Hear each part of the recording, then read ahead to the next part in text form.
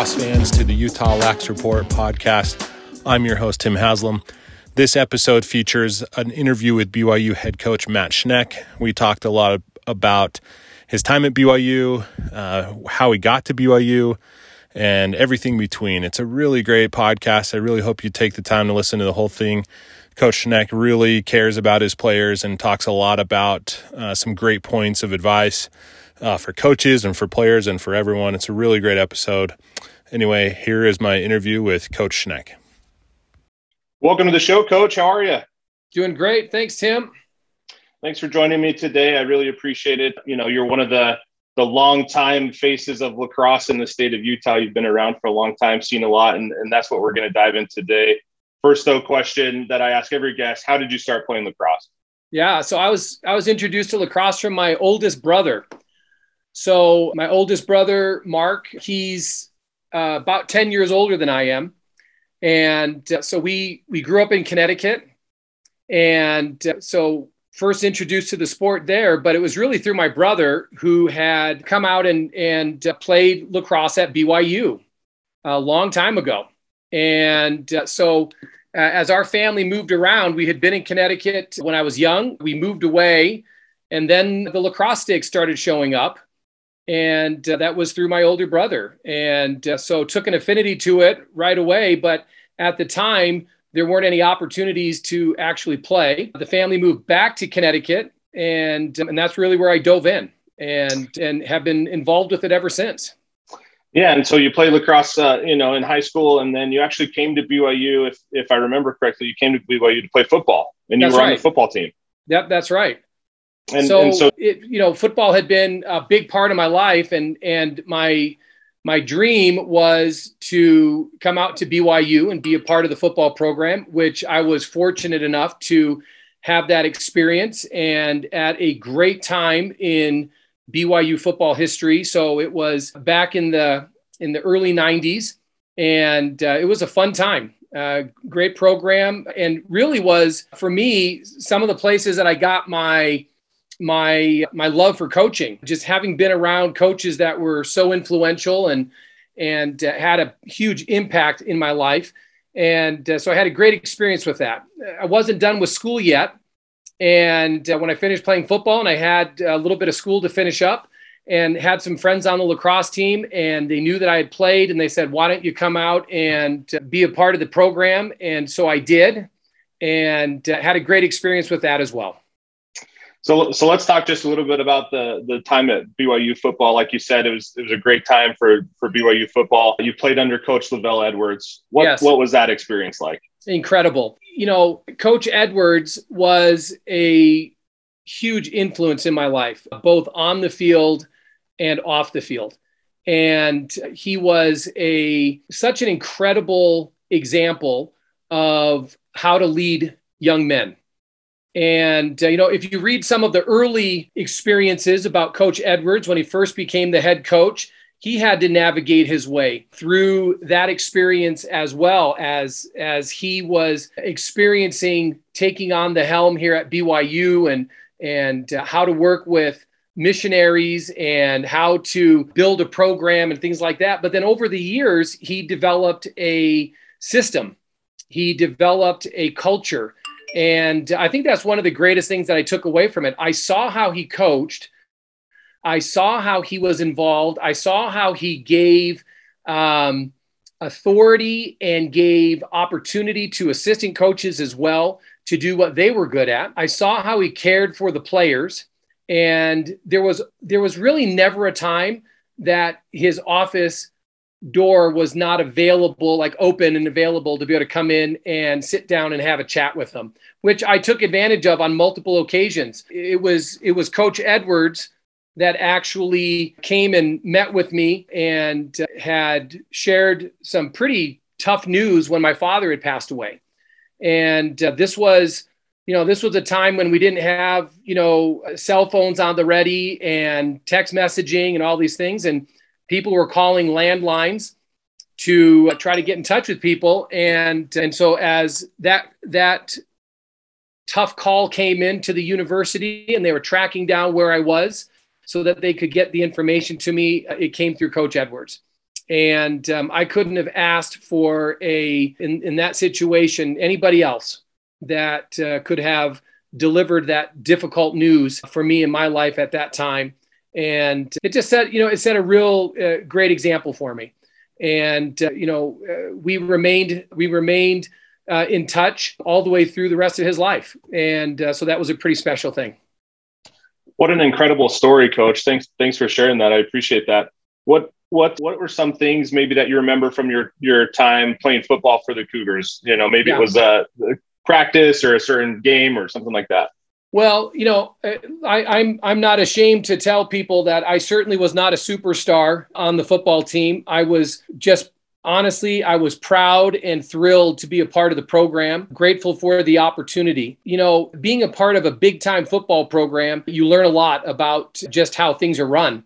But I'll have to say some of my greatest experiences would probably be one, running out of the tunnel, at Cougar Stadium to a crowd with, 65,000 people that are cheering. That'll be something I'll never forget, having those experiences. Bowl games, just incredible experiences, being able to, at that time, there weren't a lot of bowl games. Today it feels like there's about 50 different bowl games, but at the time, there wasn't. And so the idea of winning the WAC championship and playing in the Holiday Bowl, that was a big deal. And playing in Jack Murphy Stadium in San Diego, some pretty amazing experiences at that time in my life, and things that I'll always look back at with some tremendous fondness.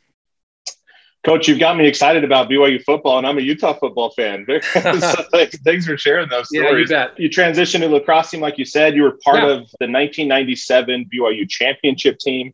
That's right. What do you remember? What stands out to you from your playing days? Yeah. So first of all, super appreciative of Coach Lamb giving me the opportunity to play, because I did come in late. It wasn't quite like it is now, where you see these programs kind of being built up, kids coming in as freshmen and everything else. That was the year, the first that we now call it the MCLA, but at the time it was the USLIA, I think men's division at the time is what it was called. And that was the first year that BYU and other schools that were competing would be eligible to compete for a national championship that was going to be held in St. Louis, Missouri. And honestly, that was one of the reasons why I was saying, yeah, let's do this. It was knowing that there was going to be an opportunity to potentially do something special with this group of guys really was a motivation to want to take a little, extra time and play another season of athletics in college, and able to do that while I was finishing up school. So that was a pretty special opportunity. That transition at the time looks so different than it does now. I look back at photos of our team from 1997, and you kind of count and you realize we have like 19 guys, on the team, and it wasn't a huge squad, and there were a couple of guys that at the time were like, trying to figure out, well, can I even make it to the national championship tournament because I'm supposed to start this internship, or my summer job, and it was the first year of the MCLA or the USLA national championship at the time. And so that was pretty cool. That season was set up in such a great way. We had played Arizona earlier in the season, and we got honestly, we just got destroyed. We got beat pretty bad in that against Arizona. We'd gone down there for a road trip, and as we came into the national tournament, Arizona, they were the number 1 seed going into the tournament. At that time, there was only a Division I, and that first year, only 8 teams made it into the national championship tournament. But we slowly progressed through, ended up playing Arizona in the second round of the tournament and took it to them, which led us into that championship game. A lot of fun. These are guys that we have this group that was a part of that original team. And it's just fond memories, as you look back at it. We played at Anheuser-Busch Sports Complex in St. Louis. And that was kind of the tradition for the championships for the next several years. Everything was always in St. Louis. It was kind of like the the heart of America. It was right in the middle. And that was kind of the design to bring everybody into St. Louis for the national championship tournament. And it was awesome. I tell kids today, especially as they are trying to determine what they're doing with their time and do they have time in college to play? They're at a competitive school, academics are difficult, and do they have time to do it? And I let them know that if there is any remote possibility of being able to play college athletics, and then on top of that, if you have the opportunity to potentially play for a championship, whether it's a conference or a national championship, you will never have that opportunity again anytime in your life. And if they can take that opportunity, they're going to treasure it, and it's just going to be a great thing for them. And you talk about conference championships and national championships, and that's something that obviously anytime those things are talked about in college lacrosse, BYU is going to be on those lists. After your playing days, you took a little bit of a break, but then came back as an assistant coach, and they just haven't been able to get rid of you yet, Coach. What's been the secret to staying at BYU this long and just your progression through the coaching ranks? And so after BYU, I went off to graduate school and finished up graduate school, got into business, and I found myself, I'd probably say, unbalanced in some respects, where it was a lot of work. And my wife actually has probably been the only reason that I've been able to do this for all of these years, because she is the one that has not only encouraged me, but has supported me with doing this. Without her, none of this happens. I can tell you that right now. She is the one that actually encouraged me to she knew I always loved athletics and loved the idea of potentially coaching. And so she was the one that kind of encouraged me to start to pursue that. I started off coaching high school football at Timpview High School, just with one of the younger teams in the high school. It was a sophomore team, and helped them out. And I quickly realized that coaching in high school felt like a full-time, and it was tough. Practices every day in the middle of the workday, and that kind of made it difficult. And then I had the opportunity to work with Coach Lamb, and Coach Lamb was in a similar situation that I was in. We both had jobs. And so lacrosse was something that was, at that time, was kind of built around a professional schedule, other things that were going on. And so it worked out nice to be involved, but still be able to support the family with an everyday job. And so that's kind of where it started. And I had a variety of different roles in the beginning as I started helping out with the team. And I tell you, probably couldn't be around somebody much better than Coach Jason Lamb, because he loves the game.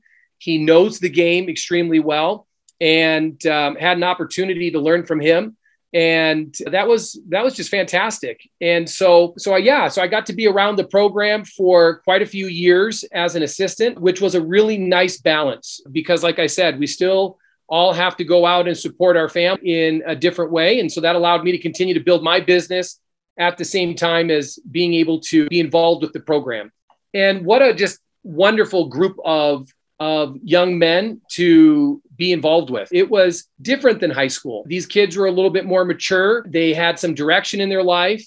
They were learning how to balance athletics with academics and potentially, pursuing career, relationships, things like that. And it was just a different setting.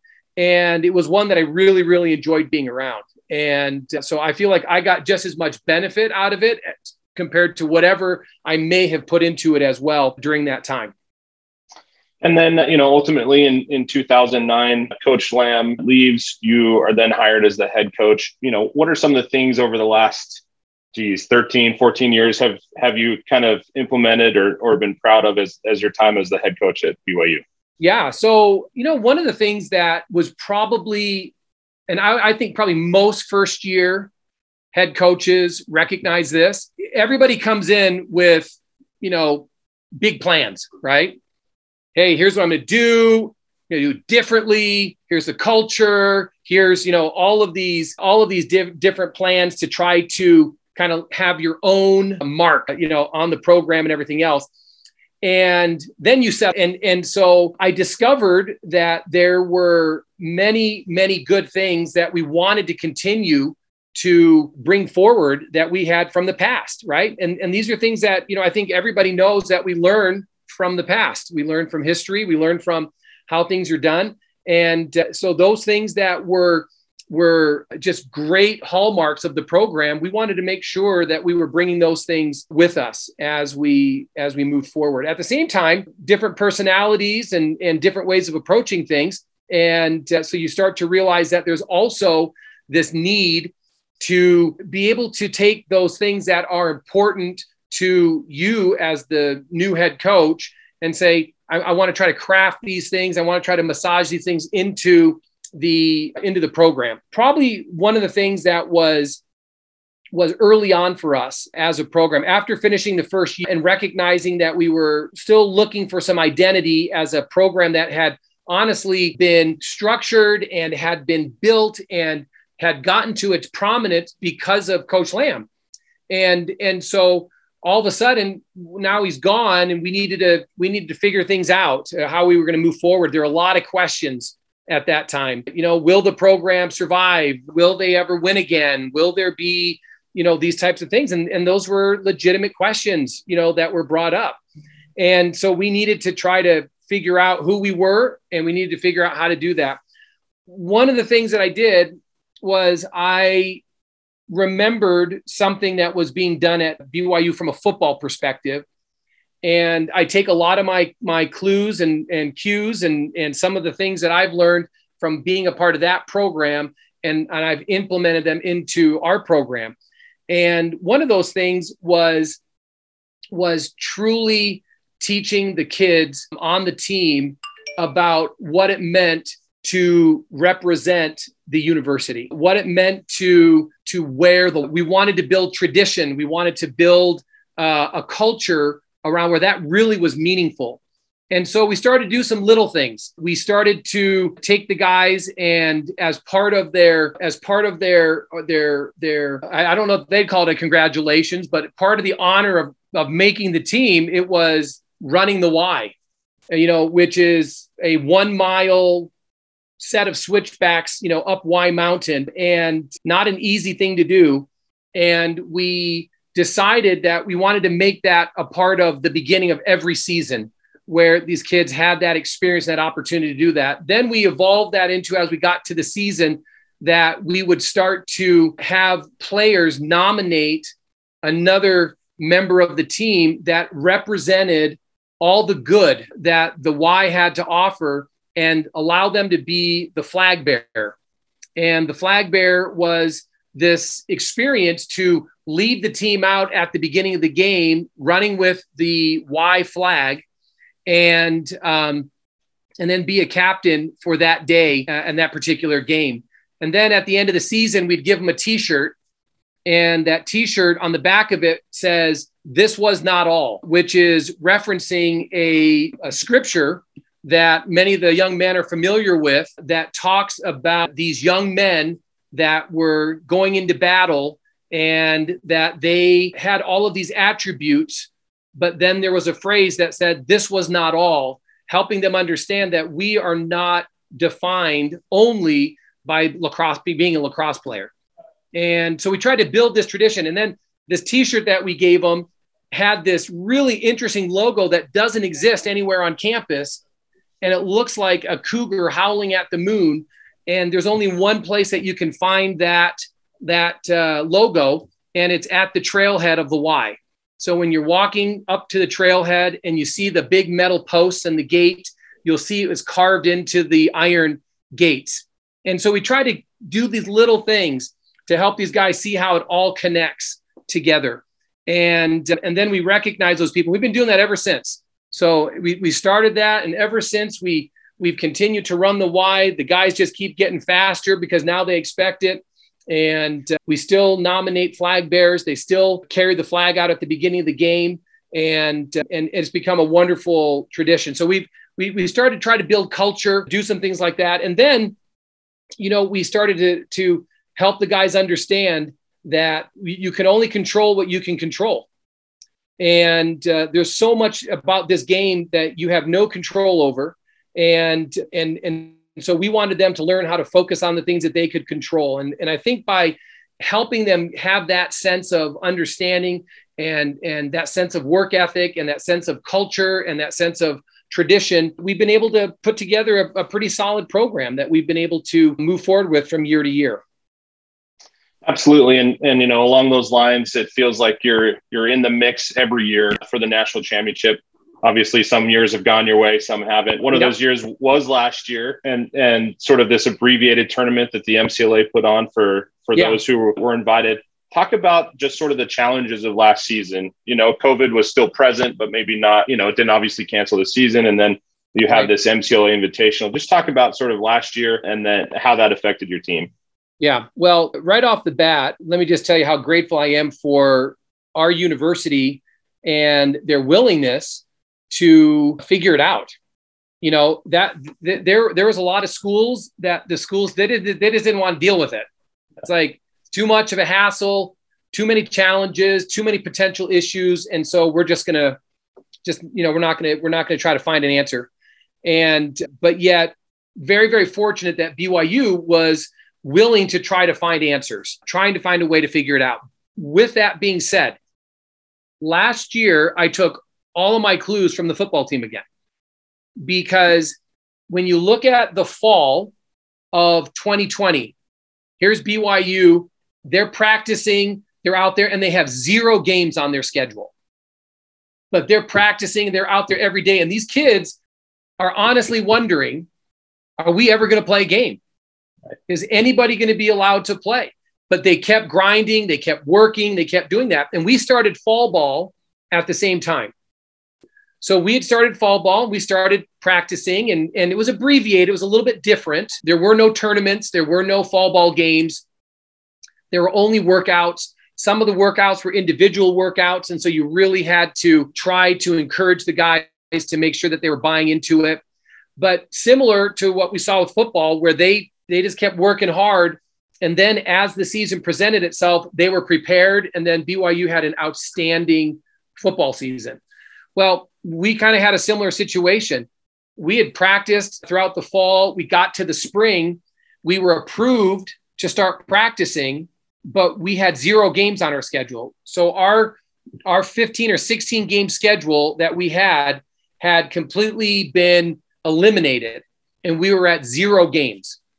Then it wasn't until later in February that we actually got the approval from BYU to say, okay, you can play some games if you can find them. And then it was a mad rush at that point. It didn't matter. We were playing NCAA teams. We were playing MCLA teams. We did back-to-back games with teams that normally you'd only play them once in a season, but then it was, hey, we'll come to you if you'll come to us, because they were allowed to play. So we were doing whatever we could. But then March rolls around, and then more teams start, and then April rolls around and more teams, And so as the spring went on, it started to gain some traction, and it was difficult. It was expensive. We had to pay every time the kids got tested, and we were testing at the beginning of trips, at the end of trips, every week before practices. And it was expensive to do that. And then it was the how many trips did we take where kids couldn't go because they didn't pass the test, or the test results didn't come back in time. And so they just couldn't get on the bus because, the rule was that everybody had to have that negative test result.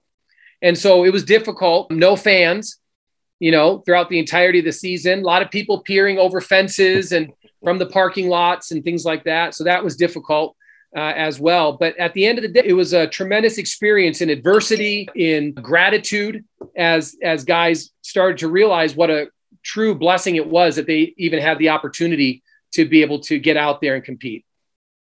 Absolutely. And it's something definitely to hang your hat on, Coach, to navigate through that. Before we kind of wrap up, your history, before we talk about the current team, who are some of the players or games that stand out to you in over the last 20 plus years? Oh, wow. Well, first of all, this is such an unfair question because there are so many incredible lacrosse players that have come through this program throughout the years. But as I look back, I'll try to focus in on the last 10 years or so, as I think about this time of BYU lacrosse. There's a couple of guys that are complete standouts that are just, and you know who they are, and they're actually Utah guys, which is pretty incredible. One of them is Ted, and Ted to this day is still one of the leading point earners in the MCLA after all of these years. And another is Elliot Groh, and Elliot, again, one of the few guys that's one of the top assist leaders in the MCLA after all of these years. And you think about all the additional teams that have come through the MCLA and things like that. And these are just two guys of many that were just incredible to be around and to have them be a part of the program. They made tremendous things happen. Another just brief story is Tyler Monteith, Columbine, Colorado. Tyler's still here in Utah and involved heavily in youth lacrosse, high school lacrosse. Here's what was incredible about Tyler. Tyler, one of the transition guys between Coach Lamb and then when I took over as head coach. And Tyler had left on a mission a couple years later than some of the other guys had on the team and went to Scotland on his mission. He came home and he was by far good enough to be one of our starters in that first 2010 season. But we talked with him about the idea of redshirting that year and coming back the next year and leading the team and being the team captain and all these things, which he did and he bought into. And then he, along with several others, led that 2011 team all the way through to the national championship and winning the national championship in 2011. And that team also included these same guys, right? The same ones that I mentioned. That was a pretty special squad at that time. Lots of great talent, both from in-state and from out of state. And some pretty incredible memories. One other memory that stands out that I'll share with you was from that same year was our goalie, Matt Brandenburg. Matt was from Virginia, and Matt was redshirting that year because he was a very talented freshman. And we had a starting goalie, Wes Gore, who was from Colorado. And Wes was our starting goalie. But as the season went on, we kind of got this feeling that we needed Matt to come in here and push the competition a little bit, which he did. And then he took over as the starting goalie. He led the team all the way to the semifinals of the national championship tournament. And with a minute left in the game, took a shot and it broke his thumb and shattered it. And earlier in the week, Wes Gore had talked to me at the hotel and was just like, Coach, I've been patient. I've been, you put Matt in instead of me. Is my time ever going to come? And I said, Wes, just be ready. Be ready. You never know when that opportunity is going to come up. That opportunity came 2 days later. Wes came in as the starting goalie in the national championship tournament and just played lights out and, total team win from that perspective. And credit goes to both Matt and Wes as well for some great things that happened that year. Absolutely. And you talk about those guys and obviously a lot of memories come just from watching them all play. Elliot's a Highland alum, so I got to give him the thing though that I kind of see from them is they're all successful in their careers after lacrosse, which is very, very cool to see for sure. Let's transition to this year's team. But hey, Tim, before we transition, I'd be amiss not to say that one other highlight is beating the University of Utah in their last year in the MCLA. Coach Holman and the whole crew had built an incredibly powerful University of Utah team that was about to transition into the NCAA, and they were unstoppable that year. And this is spring of 2018, and the stars aligned after BYU took a shellacking at the Utes home field that year during the regular season, which was very well publicized. Lots and lots of people at that game, including, Inside Lacrosse Magazine, everybody else that was doing the special documentaries. And that became the first time that BYU had lost to Utah in, I don't know how many years, if ever, they had beat them. And so the stars aligned for BYU and University of Utah to play in the quarterfinals of the national championship game. And we went in with a little bit of a different strategy that game. That strategy worked out for us, plus some just incredible last minute antics. I don't even know a better way to put it, but it was one of the most exciting games I think I've ever been a part of, just to see that unfold. And Chris Severson, another Utah, now on my coaching staff, but Bingham High School alum. And Chris Severson makes that game-winning shot, at the end of the game, and just something that these guys are going to remember forever. So pretty awesome. Absolutely. I was obviously there on the opposite sideline, and just a phenomenal game to watch and be a part of. Would you say that Chris Severson's the best shooter that's ever come out of Utah? Yeah, I absolutely. From a standpoint of power and strength and accuracy, if you combine all of those things together, I'd love to see somebody that's better, because he is incredible. Even to this day, even though he graduated several years ago, he puts on clinics for our guys, every day at practice. And I think especially the younger guys, we're finally getting a couple of guys that didn't know Chris when they were on the team as a freshman, and we've kind of graduated through all of these kids. And so we have this whole new batch of guys that are on the team now. And when these freshmen come in and they see their coach shooting like that and being able to teach them, they take it seriously because they all want to be like him. And it's pretty awesome. How many times has he asked you to somehow find another year of eligibility? Every single year. Yeah. Every single year. And I tell you what, now we have so much eligibility. It's coming out of our ears. We've got more guys that are going to be graduating with extra years of eligibility that unfortunately will never be able to use them. It's kind of funny. We did get a batch of missionaries that just came home, and they missed all the COVID. So the 2 years they were gone were the 2 years that the MCLA and the NCAA granted eligibility back to everybody. And so they're coming back as sophomores, and they're kind of feeling a little gypped that these other guys were able to play and have more eligibility than they have. Sure. Absolutely. Makes sense. One quick side note to that Utah BYU game at the end. I don't know if you remember, but I saw you afterwards that night. And do you remember what I told you? I don't, Tim. What'd you tell me? I said, Coach, you're now my favorite MCLA team. Oh, good. Yeah. See, and that makes sense. Yeah. And I'll still stand by that. Sorry, UVU and Utah State, and now the Utah Club. They're back. That's Coach. Right. They're back. Yeah, they're back, and they're coming down to Provo next week or a week and a half. So sure. Yeah, it should be fun. Talk about this squad though that you have for this season. What should the casual fan know about the 2022 Cougars? Yeah, well, the casual fan should know that all the firepower from last year is back. So if you were looking at BYU from a perspective of goals scored, points scored last year, and how much of that was returning to this year, it was a pretty significant portion. And so we did lose a couple of guys, but big part of that firepower offensively from last year is back. And then the other thing that, again, from a casual observer standpoint, the entirety of our defense is back. Goalie, close defenseman. We lost two captains, Jared Cotter and Tyler Mumford. But the way we rotated last year, we had some guys that were getting some pretty good experience. Plus, we brought in Taylor Mason, who was a transfer from the University of Utah. And he's fit in very, very nicely as he's come in and helped solidify the defense.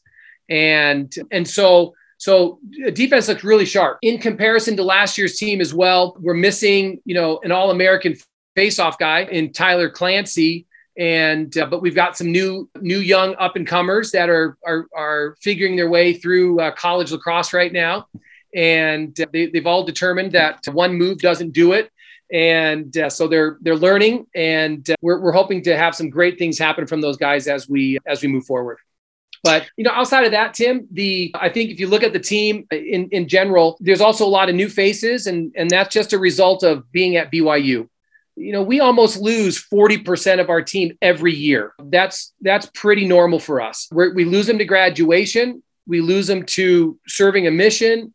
And sometimes we just lose them to new things that they're going to be doing. And because of that factor, we're always seeing a pretty decent turnover, but we're fortunate enough to always have some new talent that's coming in to replace them. And you mentioned new talent coming in to replace them. What do you look for, when a kid says, "Hey, coach, I'm interested in coming to BYU lacrosse"? What are some of the things you're telling them? What are you looking for? Yeah. Well, I can tell you right now, it's a pretty simple formula. Please get into school, right? That's number one. If you talk to any of the kids that I've had the opportunity to coach over the years, summer camps, things like that, kids that we're looking at recruiting and hopefully to bring them in here to come play at BYU, they all know that Coach Schneck asks the exact same thing to every single one of them, which is, how are you doing in school? There are no exceptions to that. You have to be accepted on your own to be able to come and play here. And we don't have any weight, to be able to go in and pull some strings to help guys get in. So they do need to do that on their own. We do have a few things that we provide as resources to help them in that application process. But outside of that, they're getting in on their own merits.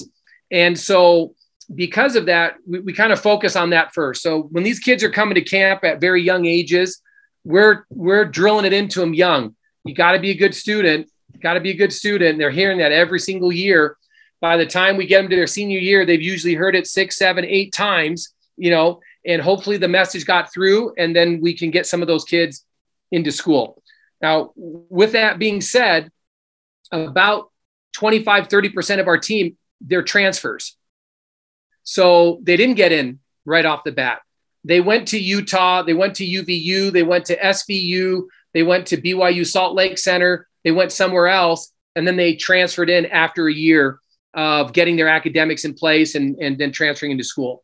And but outside of that, when we start talking about athletics and we start talking about lacrosse in general, we typically have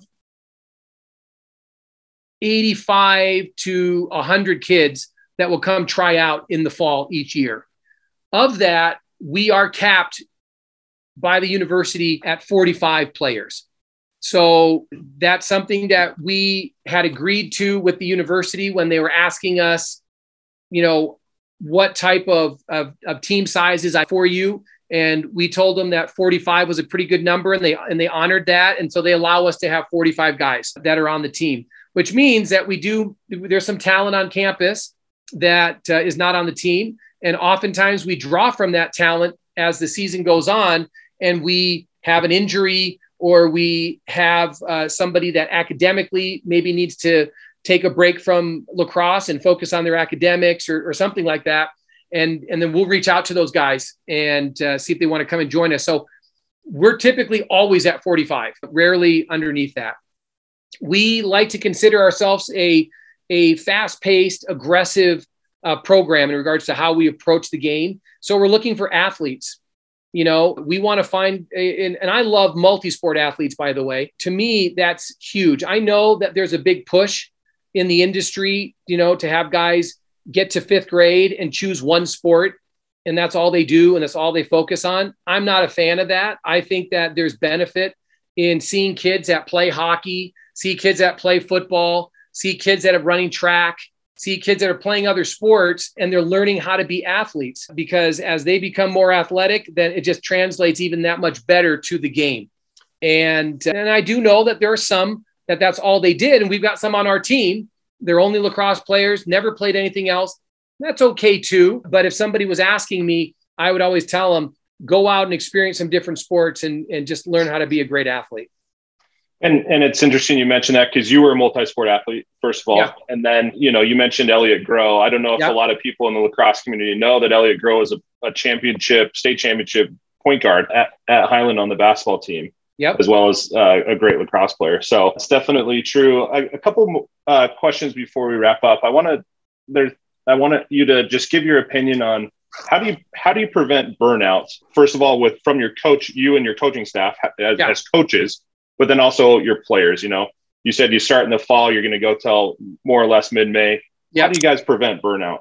Well, so first of all, the idea of being able to help guys understand that they need to have balance in their life is huge. One of the things, I guess, when I'm done coaching, and somebody looks back and says, hey, what's something that you learned from Coach Schneck? I hope that the message that they share is that he taught them that lacrosse is something that we play, but it's not who we are as individuals, that we have balance in our life, that in addition to being a lacrosse player, that we're also a son, eventually we'll be a husband. We are a friend, we are a student, we are all these different things that we play these roles in our life. And I want guys to understand that we want them to be balanced. And I think by teaching balance to them and seeing that we actually back up what we say. When I have a kid that comes to me and says, Coach, I really need to spend some more time studying for this exam that I have, and I'm not going to be able to make it to practice, that the response is not guilt. The response is not, you're going to lose your position. The response is not, these things. It's, all right, good luck. Go do what you need to do and go be successful. I think that helps from kids experiencing burnout, because they realize that they have the coaches and the support that's supporting in what they're doing in there. So whether that's jobs, internships, relationships, academics, whatever the case may be, recognizing that lacrosse is one part of it, and that they need to have all those parts. And if all they're doing is lacrosse, they're going to get burned out. And so we want to make sure that they feel and know that we support them in those things. Now, there's some exceptions. We try to make sure that they're smart. We know guys love to go skiing. So, we had to make some rules about when they can ski. I'm not telling them they can't ski. I'm not telling them they can't snowboard, but I do tell them when they can. Right. And make sure that we're, again, balanced in how we do it and help them understand the reasoning why. It's not just because it's an arbitrary rule. I help them understand this is why, we don't want you skiing at this time, but you can at that time. And we try to help them understand those things. And then the other thing, I think it's huge that the team understands that there's transparency with what we're doing and what we're trying to accomplish as well. And that helps from burnout as well. Our captains see our practice plan every day, the day before practice. They know what we're doing. They know exactly what we're trying to accomplish. If they see something that, hey, coach, would you consider this or that? We take that into consideration. Maybe we make some adjustments. More times than not, they're pretty happy with what we've put together. We always try to make sure that we're including the most important elements of a successful practice, which is not only going to be that we are working hard and that these guys are continually improving their skills, but we also make sure we're building in fun into what we're doing that's helping them become better lacrosse players and finding some good balance with what we're doing. So I'd say the answer is balance. I mean, I think that's how we've been able to approach it. Absolutely. And a ton of good nuggets in there. Coach, as we wrap up here, anything else you want to mention? Anything else you want to talk about? I just probably one thing, and that is how thrilled we are as a program to see what's happening in Utah high school. I mean, this is so long coming, to finally be at a place where we've got high school lacrosse that's sanctioned. We see teams popping up all over the place, trying to take advantage of it. It's still a few years away. It's a few years away. Tim, I'm going to tell you, one of the greatest high school lacrosse coaches ever was Guy Witten, who was the high school coach at Wilton High School in Wilton, Connecticut. And he was also a math teacher and the head of the math department at the school.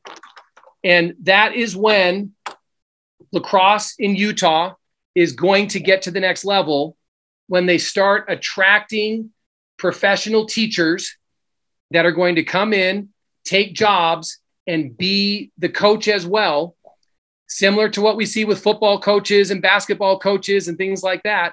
When that happens, this is when Utah lacrosse is going to go to the next level. Not guys that are coming in from the side to do it, people that want to be educators. And I think when that happens, we're going to start seeing some really, really incredible things happen. I think it's a few years away, but I think that we're getting there. So, and it's interesting you mentioned that, Coach, because the more that I talk to coaches at the high school level, the more that it is clear that if they actually worked at the high school, a lot of these things, issues, time commitments would take care of themselves. That's right. it's very interesting that you mentioned that, because I totally agree. In this transition period, though, we're going to do the best we can with what we've been given. Coach, thanks for your time today. I really appreciate it. And we look forward to seeing what happens with the 2022 Cougars. I'll be in Round Rock, Texas, and so I assume we'll see you there. We're working towards it. We've been fortunate that a lot of coaches in the country seem to think that BYU's got a good team this year. And so we're happy that they've honored us with a great ranking. But as I've shared with others, that ranking only matters at the end of the season. And so we've got a lot of work to do. We have 2 to 3 games every week for the rest of the season, starting next week. And so we're going to be really grinding out for the next 6 weeks or so. So it's going to be awesome. And I'd say, go attend a game. We couldn't last year. And so now is the year to go and watch the Cougars. I've never been so cold in my life as I have been at your home field. For whatever reason, it just gets freezing there. So Hopefully there's sunny days ahead and got some afternoon games coming up. Just, shout out to all the Utah fans that are out there as well, because we are going to be hosting the MCLA University of Utah's team on Wednesday, I believe it's the 17th, Wednesday night, the 17th of March. We'll be at the Provo West Stadium. That's the old Provo High School. And admission is free. And so love to have people come out. And then that Saturday, we'll be playing against the top 5 Concordia on our North University field that afternoon. So it'll be a nice, hopefully beautiful afternoon, Saturday afternoon. So lots of opportunities to go and see the Cougars. Coach, again, thanks for your time, and we'll see you on the sidelines. Hey, thanks so much, Tim. See you later.